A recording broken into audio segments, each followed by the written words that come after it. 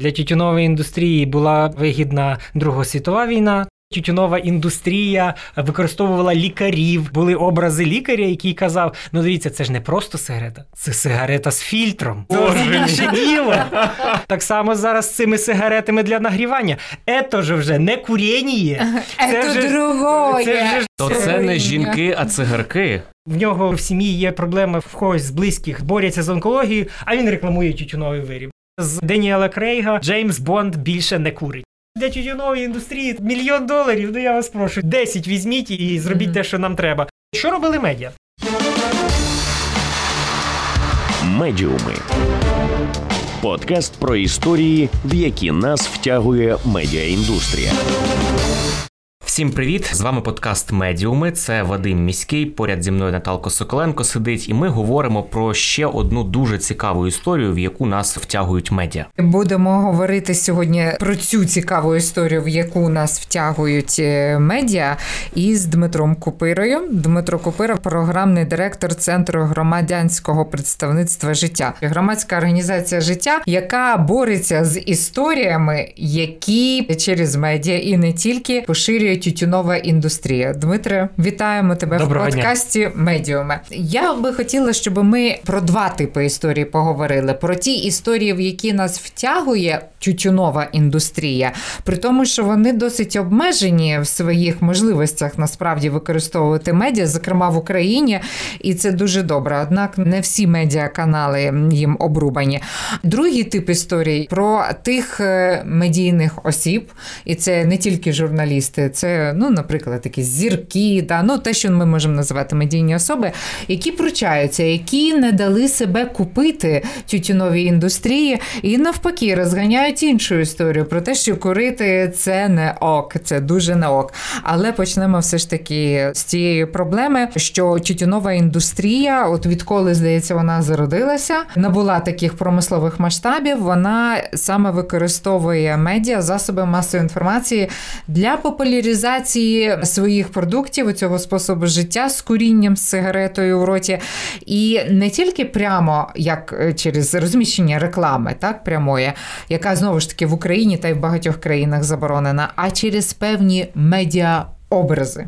Так точно. Фактично, тютюнова індустрія дуже намагалася поширити свою продукцію, і коли їй це вдалося ближче до середини ХХ століття, це тобто 1940-ві, от для них була, як завжди, для тютюнової індустрії була дуже така приваблива, вигідна Друга світова війна, тому що саме Другу світову вони використали для поширення тютюнової продукції, бо вони запропонували, що як солдатам на фронті розважатися, так дуже просто, ви їм запропонуєте сигарети, а там, гляди, воно і горить, ніби ж може і тепленьке, і ще різні мотиви, що, бачите, живе досі. Що ніби заспокоїть вас. І в той час уряди держав прямо закуповували, виходить, сигарети, свої фабрики мали і так далі, і постачали на фронт. Тобто в той час відбувся ще один такий бум поширення тютюнової залежності від тютюну, і вже далі з фактично появою різних екранів, і фактично до того на фото, на якихось карикатурах, знімках і так далі. Тютюнова індустрія, безумовно, використовувала різноманітні образи для приваблення куріння. І якщо вже що зараз на сьогоднішній день виглядає максимально абсурдним, це певний період, коли тютюнова індустрія використовувала лікарів, які рекомендували сигарети. Наприклад, були образи лікаря, який казав, дивіться, це ж не просто сигарета, це сигарета з фільтром. Це вже зовсім інше діло. І це на хвилиночку, знаєте, щоб ще й наші, можливо, хтось над собою, хтось над знайомим посміявся зараз. Так само зараз з цими сигаретами для нагрівання. Ето ж вже не куріння. Це вже другое. Це вже нагрівання. Ви не розумієте.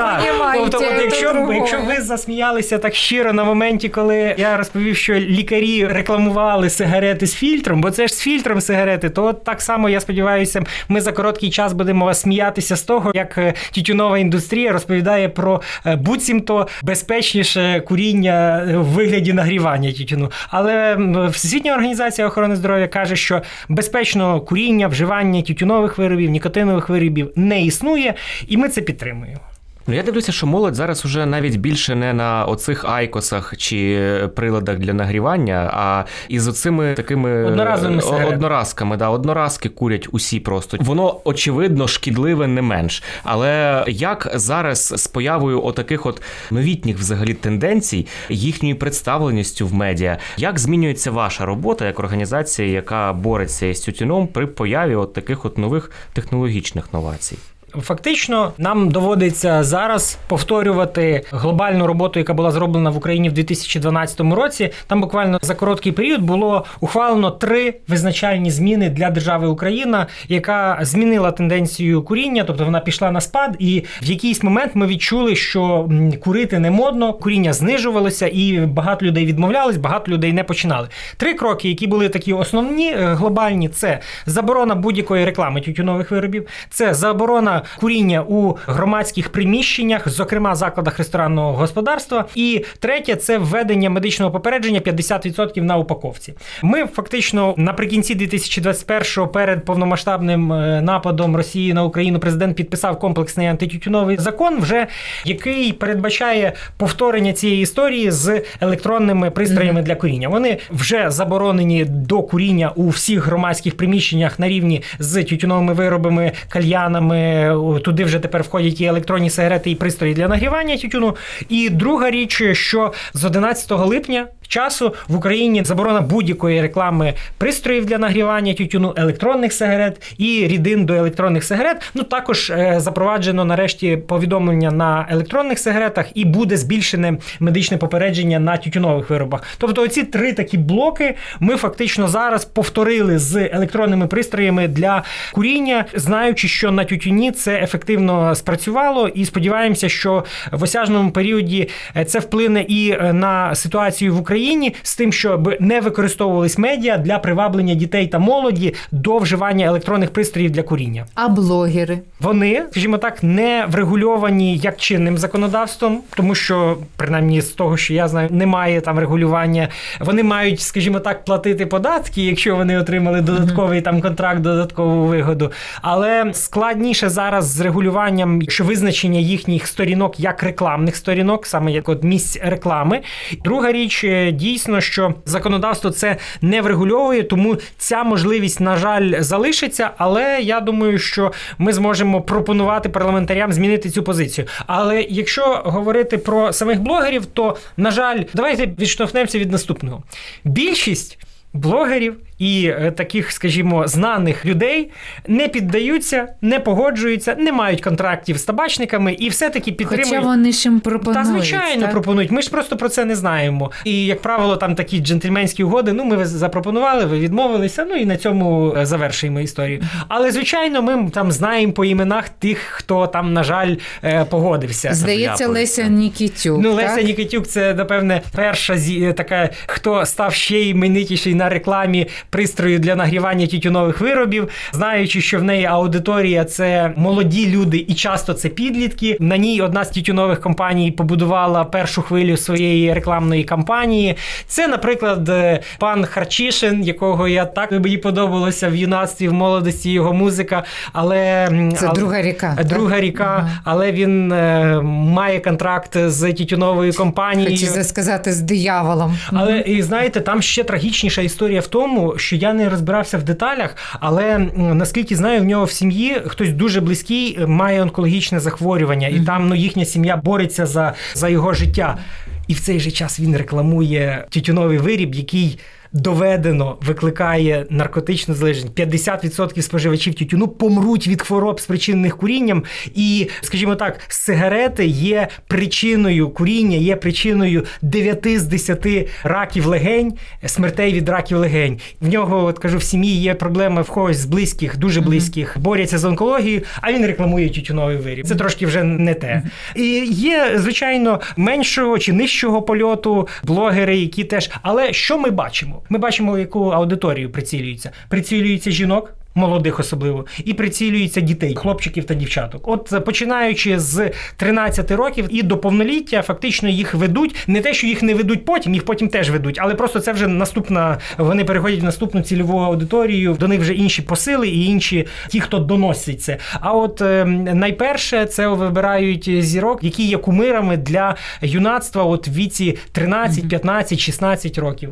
От така це тактика індустрії. Ну це про блогерів ми поговорили, та Леся Нікітюк це дуже недобре. Але от я хотіла ще поговорити про ще один такий величезний рекламний майданчик для тютюнових компаній. Це Голлівуд і взагалі кіноіндустрія. От у мене була історія, це достатньо давно було, я пішла на художній фільм в кінотеатр, де режисеркою виступила співачка Мадонна. Називається фільм «In Love with Trust». Перефраз того, що в американців на банкнотах написано на доларах «In God we trust». І ця історія про британського монарха, який через любов до американки двічі розлученої все-таки зрікається престолу. Гарно знято. Режисерка, вона, на мій погляд, талановита, і актори, і історія така. Мені було наприкінці цього фільму просто реально фізично чи фізіологічно зле, тому що там весь час актори курили. Задимили весь зал. Актори, через екран, розумієш, задимили. Образно кажучи, тобто, фізично я не відчувала сигаретного диму, але там постійно, от в спальні курять, в туалеті курять, в їдальні курять, кохаються курять, там дебати якісь політичні курять. Це було настільки неприродно і очевидно, що це просто впихали невпіхуємо, що називається. Що це? Це ж не випадковість, очевидно. Звичайно, не випадковість. Тютюнова індустрія витрачає колосальні кошти на так званий, тут можна так частково назвати product placement, тому що часто там немає самого бренду, хоча подекуди буває і бренд якось так чи так завуальований, але для тютюнової індустрії дуже важливо проводити нормалізацію куріння, створювати образ курця. Вони використовують для цього різноманітні інструменти і в тому числі використовують кіномедіа. І кажу, бюджети саме на те, щоб в фільмі був процес куріння, є великі. Складно, знову ж таки, це, як правило, таємні контракти, вони не хочуть їх розкривати, але це є фактом і це відслідковується, що от саме ці образи там, де вони неприродні і могли б не бути куріння. Також скажу, на моє таке здивування, я, напевно, як багато українців, час, коли набув поширення коронавірусної епідемії, в нас тут ввели карантин, якось в той час припало, що ми дивилися сім'єю Кайдашеву сім'ю. Серіал, «Впіймати Кайдаша». Так, якраз в той час вийшов. І там є теж момент, він геть не годився туди. От знову ж таки впихнули, щоб аби було. Бо, ймовірно, теж тютюнова індустрія заплатила, коли одні з головних героїнь, одна іншу запрошує і каже, ідемо перекуримо. І каже, ти ж не куриш. Та каже, ти не переживай, це тонкі і вони зі смаком. Тобто ще й в такий спосіб, що переконують, що це тонкі сигарети, то їх можна. Кажу, знову ж таки, по таких інсайтах підтверджували, що так, там режисерам заплатили за те, щоб це було інтегровано в цей фільм, як ще така частинка реклами. Але, знову ж таки, маємо і хорошу тенденцію. Для прикладу, щоб так всі слухачі впізнали, це історія з Джеймсом Бондом. І от вже починаючи з Денієла Крейґа, з 2002 року Джеймс Бонд не курить. Вау. А тоді курив. Раніше цей спецагент, це абсолютно розумний, міцний, креативний, такий еталонний розвідник, агент. При цьому всьому він був багато десятків років курцем, а от з Денієла Крейґа Джеймс Бонд більше не курить. А чому є якісь пояснення? Знову ж таки, в західній культурі, на Заході, уряди порахували, що серед тих речей, на які можна повпливати, тютюн є одним з найбільших вбивць. Уряду Німеччини, Британії, Німеччини може менше, а от там Британії, Франції, Бельгії, Ірландії, ті самі Сполучені Штати, просто вони більше грошей вкладають не на нормативні заходи, а саме на пропагандистські заходи. Але це найбагатша економіка світу, вони можуть собі дозволити що завгодно. Вони приймають комплекс рішень, аби денормалізувати куріння, знизити поширеність куріння, і тому вже в їхніх культурах, знову ж таки, і в кінематографі в тому числі, це просто абсурдно виглядає, коли, по-перше, розумна людина курить, це вже абсурд. Далі фізично розвинена, такий міцний чоловік. Очевидно, вже не зовсім там юного віку, вже дорослого віку, назвемо це так. І щоб бути таким міцним, він не може курити. Саме тому він логіка. Так, він вже доволі здоровий і не має от такої залежності, як куріння. Я от дивлюся, до речі, статистику тут погуглив, раз ми заговорили за Джеймса Бонда, то чи є якась статистика взагалі, скільки героїв у фільмах курять? Я не бачу сучасну, але дивлюся, що на 2000 рік 25% американських кіногероїв, персонажів, яких ти бачиш на екрані великому, 25% із них були курцями в екрані. Ого. Це колосальна цифра. Ну, от, власне, можемо... Кожен четвертий курив. Це неможливо було уникнути. А, до речі, а Netflix як ведеться на такі ж самі штуки? Такий прихований продакт-плейсмент сигарет. Мушу перевірити це, але це дуже хороше питання, яку політику вони в цьому проводять, розуміючи, що вони абсолютно контролюють випуск своєї кінопродукції. Так. Це така альтернатива Голлівуду. От я зараз намагаюся пригадати, що дивилася на Netflix. Останнім часом, чесно кажучи, не дивлюся. От перед широкомасштабним вторгненням серіал «Корона» дивилась. Там король, який помер, який батько королеви Єлизавети II, він же ж помер і він курив. Йому спочатку видалили там одну частину легень видалили, і він продовжував все одно курити і помер. І, здається, після того там герої не курили. А ще давайте підемо таким шляхом, що як ще тютюновики використовують цей образ. Ви зверніть увагу, що, давайте так, як і в житті, так і в фільмах є різні образи. Є образ успішного, міцного чи чарівної, неповторної, яку всі бажають. І є образи ж, таких неприємних, недоглянутих, немитих, бідних і тому подібне. Саме тютюнова індустрія, вона робить ставку. Ви нам, будь ласка, от коли ми просимо, щоб герої курили, то це мають бути успішні. Це мають бути красиві. А пам'ятаєте цей, не пригадаю фільм, коли чарівна жінка проходить вулицею, сідає, піднімає до вуст сигарету, і їй там з десяток чоловіків пропонують підкурити. Тобто вони саме такий образ, що вони ніби продаються, що от коли ти будеш така, то тобі кожен чоловік захоче приділити увагу. Знову ж таки, тютюнова індустрія вкладає кошти в те, щоб нормалізувати куріння, використовує ці успішні образи. Але правда зовсім інша. Правда в тому, що 50% споживачів тютюну, за даними ВООЗ, помруть передчасно саме від хвороб, викликаних курінням. Правда в тому, що, в принципі, до 50 років людина, яка почала в 15 курити, а ми знаємо, що більшість курців починають курити, понад 80% починають курити до 18 років, вони прокурюють приблизно квартиру.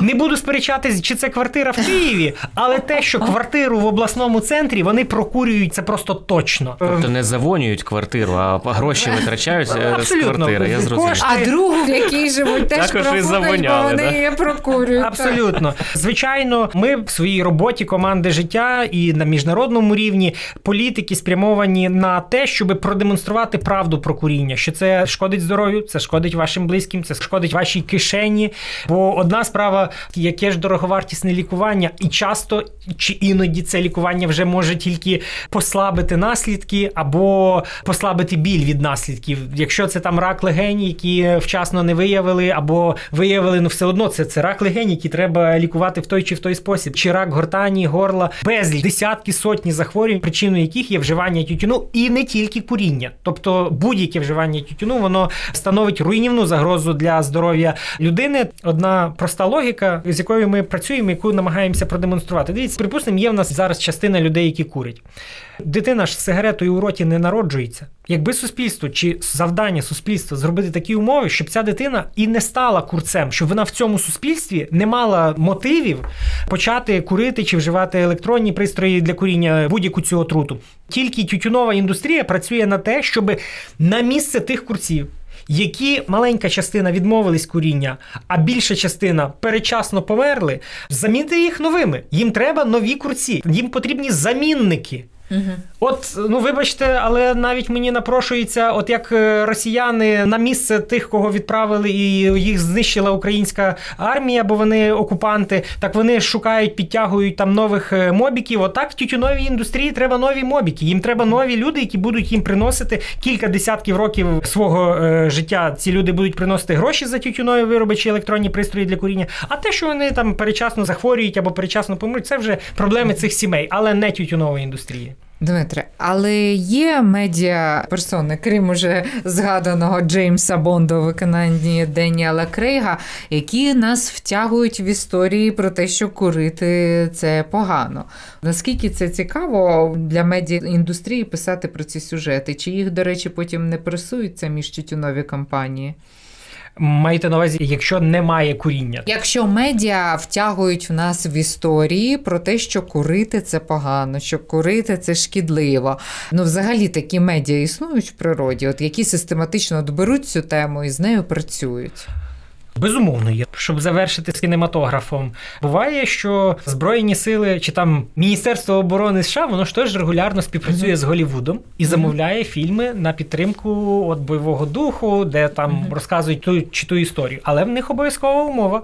Військовослужбовці Збройних сил Сполучених Штатів Америки не курять, не п'ють, не вживають тютюнові вироби чи інші наркотичні продукти. Вау! Клас. Тобто вони готові фінансувати, що значить готові? Вони такий імідж, так? Створення у медіа іміджа військового, який не курить. І якщо ви бачите скажімо так, інколи режисер каже, ні, вони там десь не такі, я хочу там інший образ скласти, ще щось таке, в мене там своє бачення, добре, тоді не розраховуй на замовлення від оборонного відомства Сполучених Штатів. А знову ж таки, для підтримки образу здорового військовослужбовця Збройні сили США вкладають в кіноіндустрію кошти, але в них от така умова, що жодних наркотиків, включно з тютюновими виробами, не має мати їхній військовослужбовець. Тому що він здоровий, він розумний, він кмітливий, і от таким вони бачать. Правильно вони роблять, тому що медіа, загалом всі медіа, не тільки там засоби масової інформації, а й кіно, бібліотеки там і все інше, вони мають такий ефект настановчості. Тобто медіа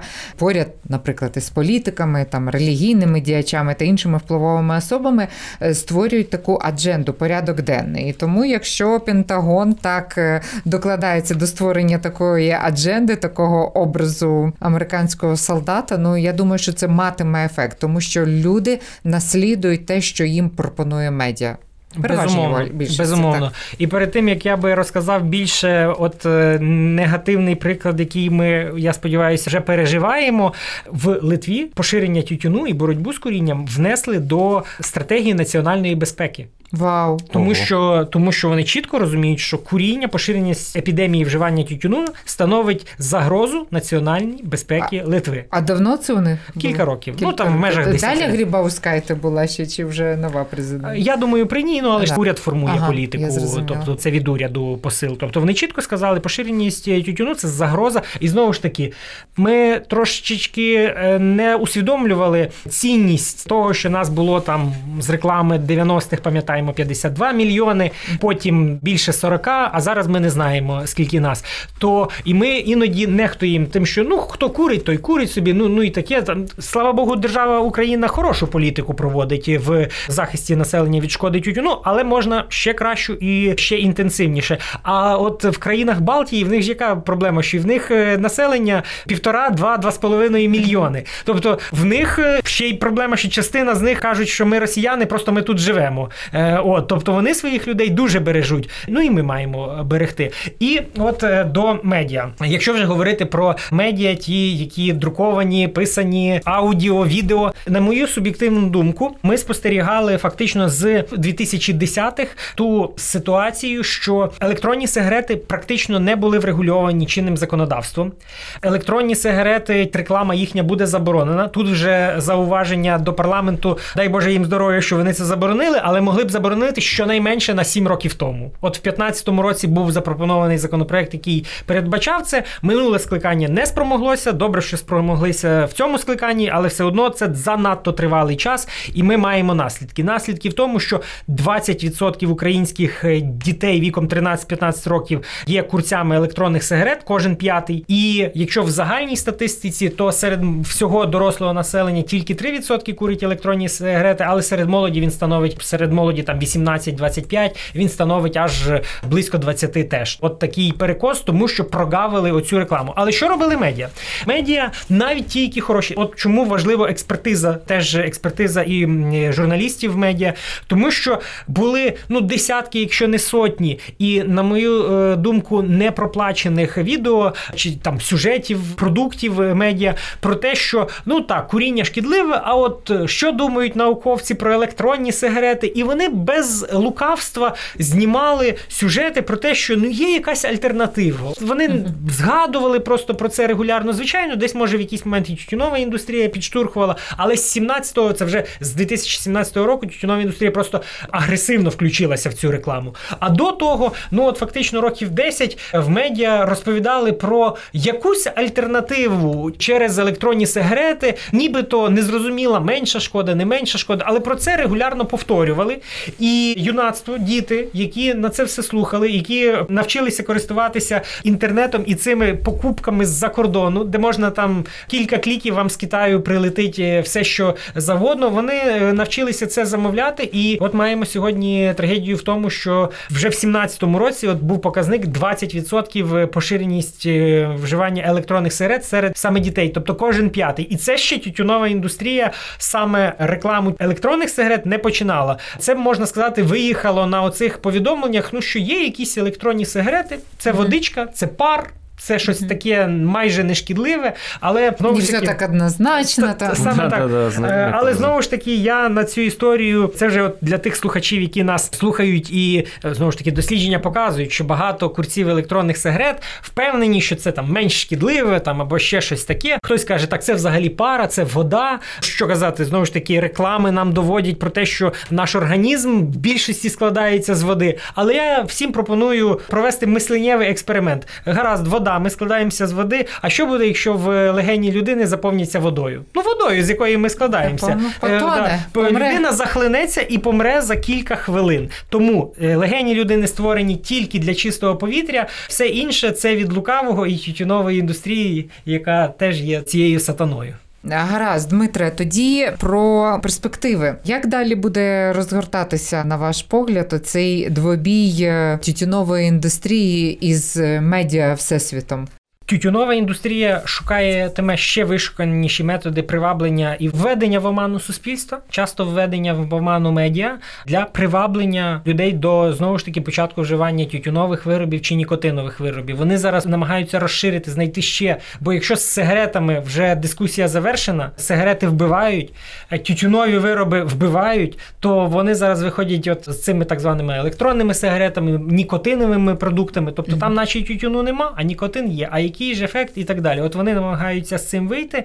Переможе точно здоров'я. Питання лише в тому, скільки життів це нам буде коштувати. І хотілося б, щоб, звичайно, якомога менше, щоб наші люди були здорові і жили довго і здорово. І знову ж таки, тут ще така аналогія, як доказ того, маємо ситуацію, що навіть до повномасштабної війни в нас чоловіки жили на 10 років менше.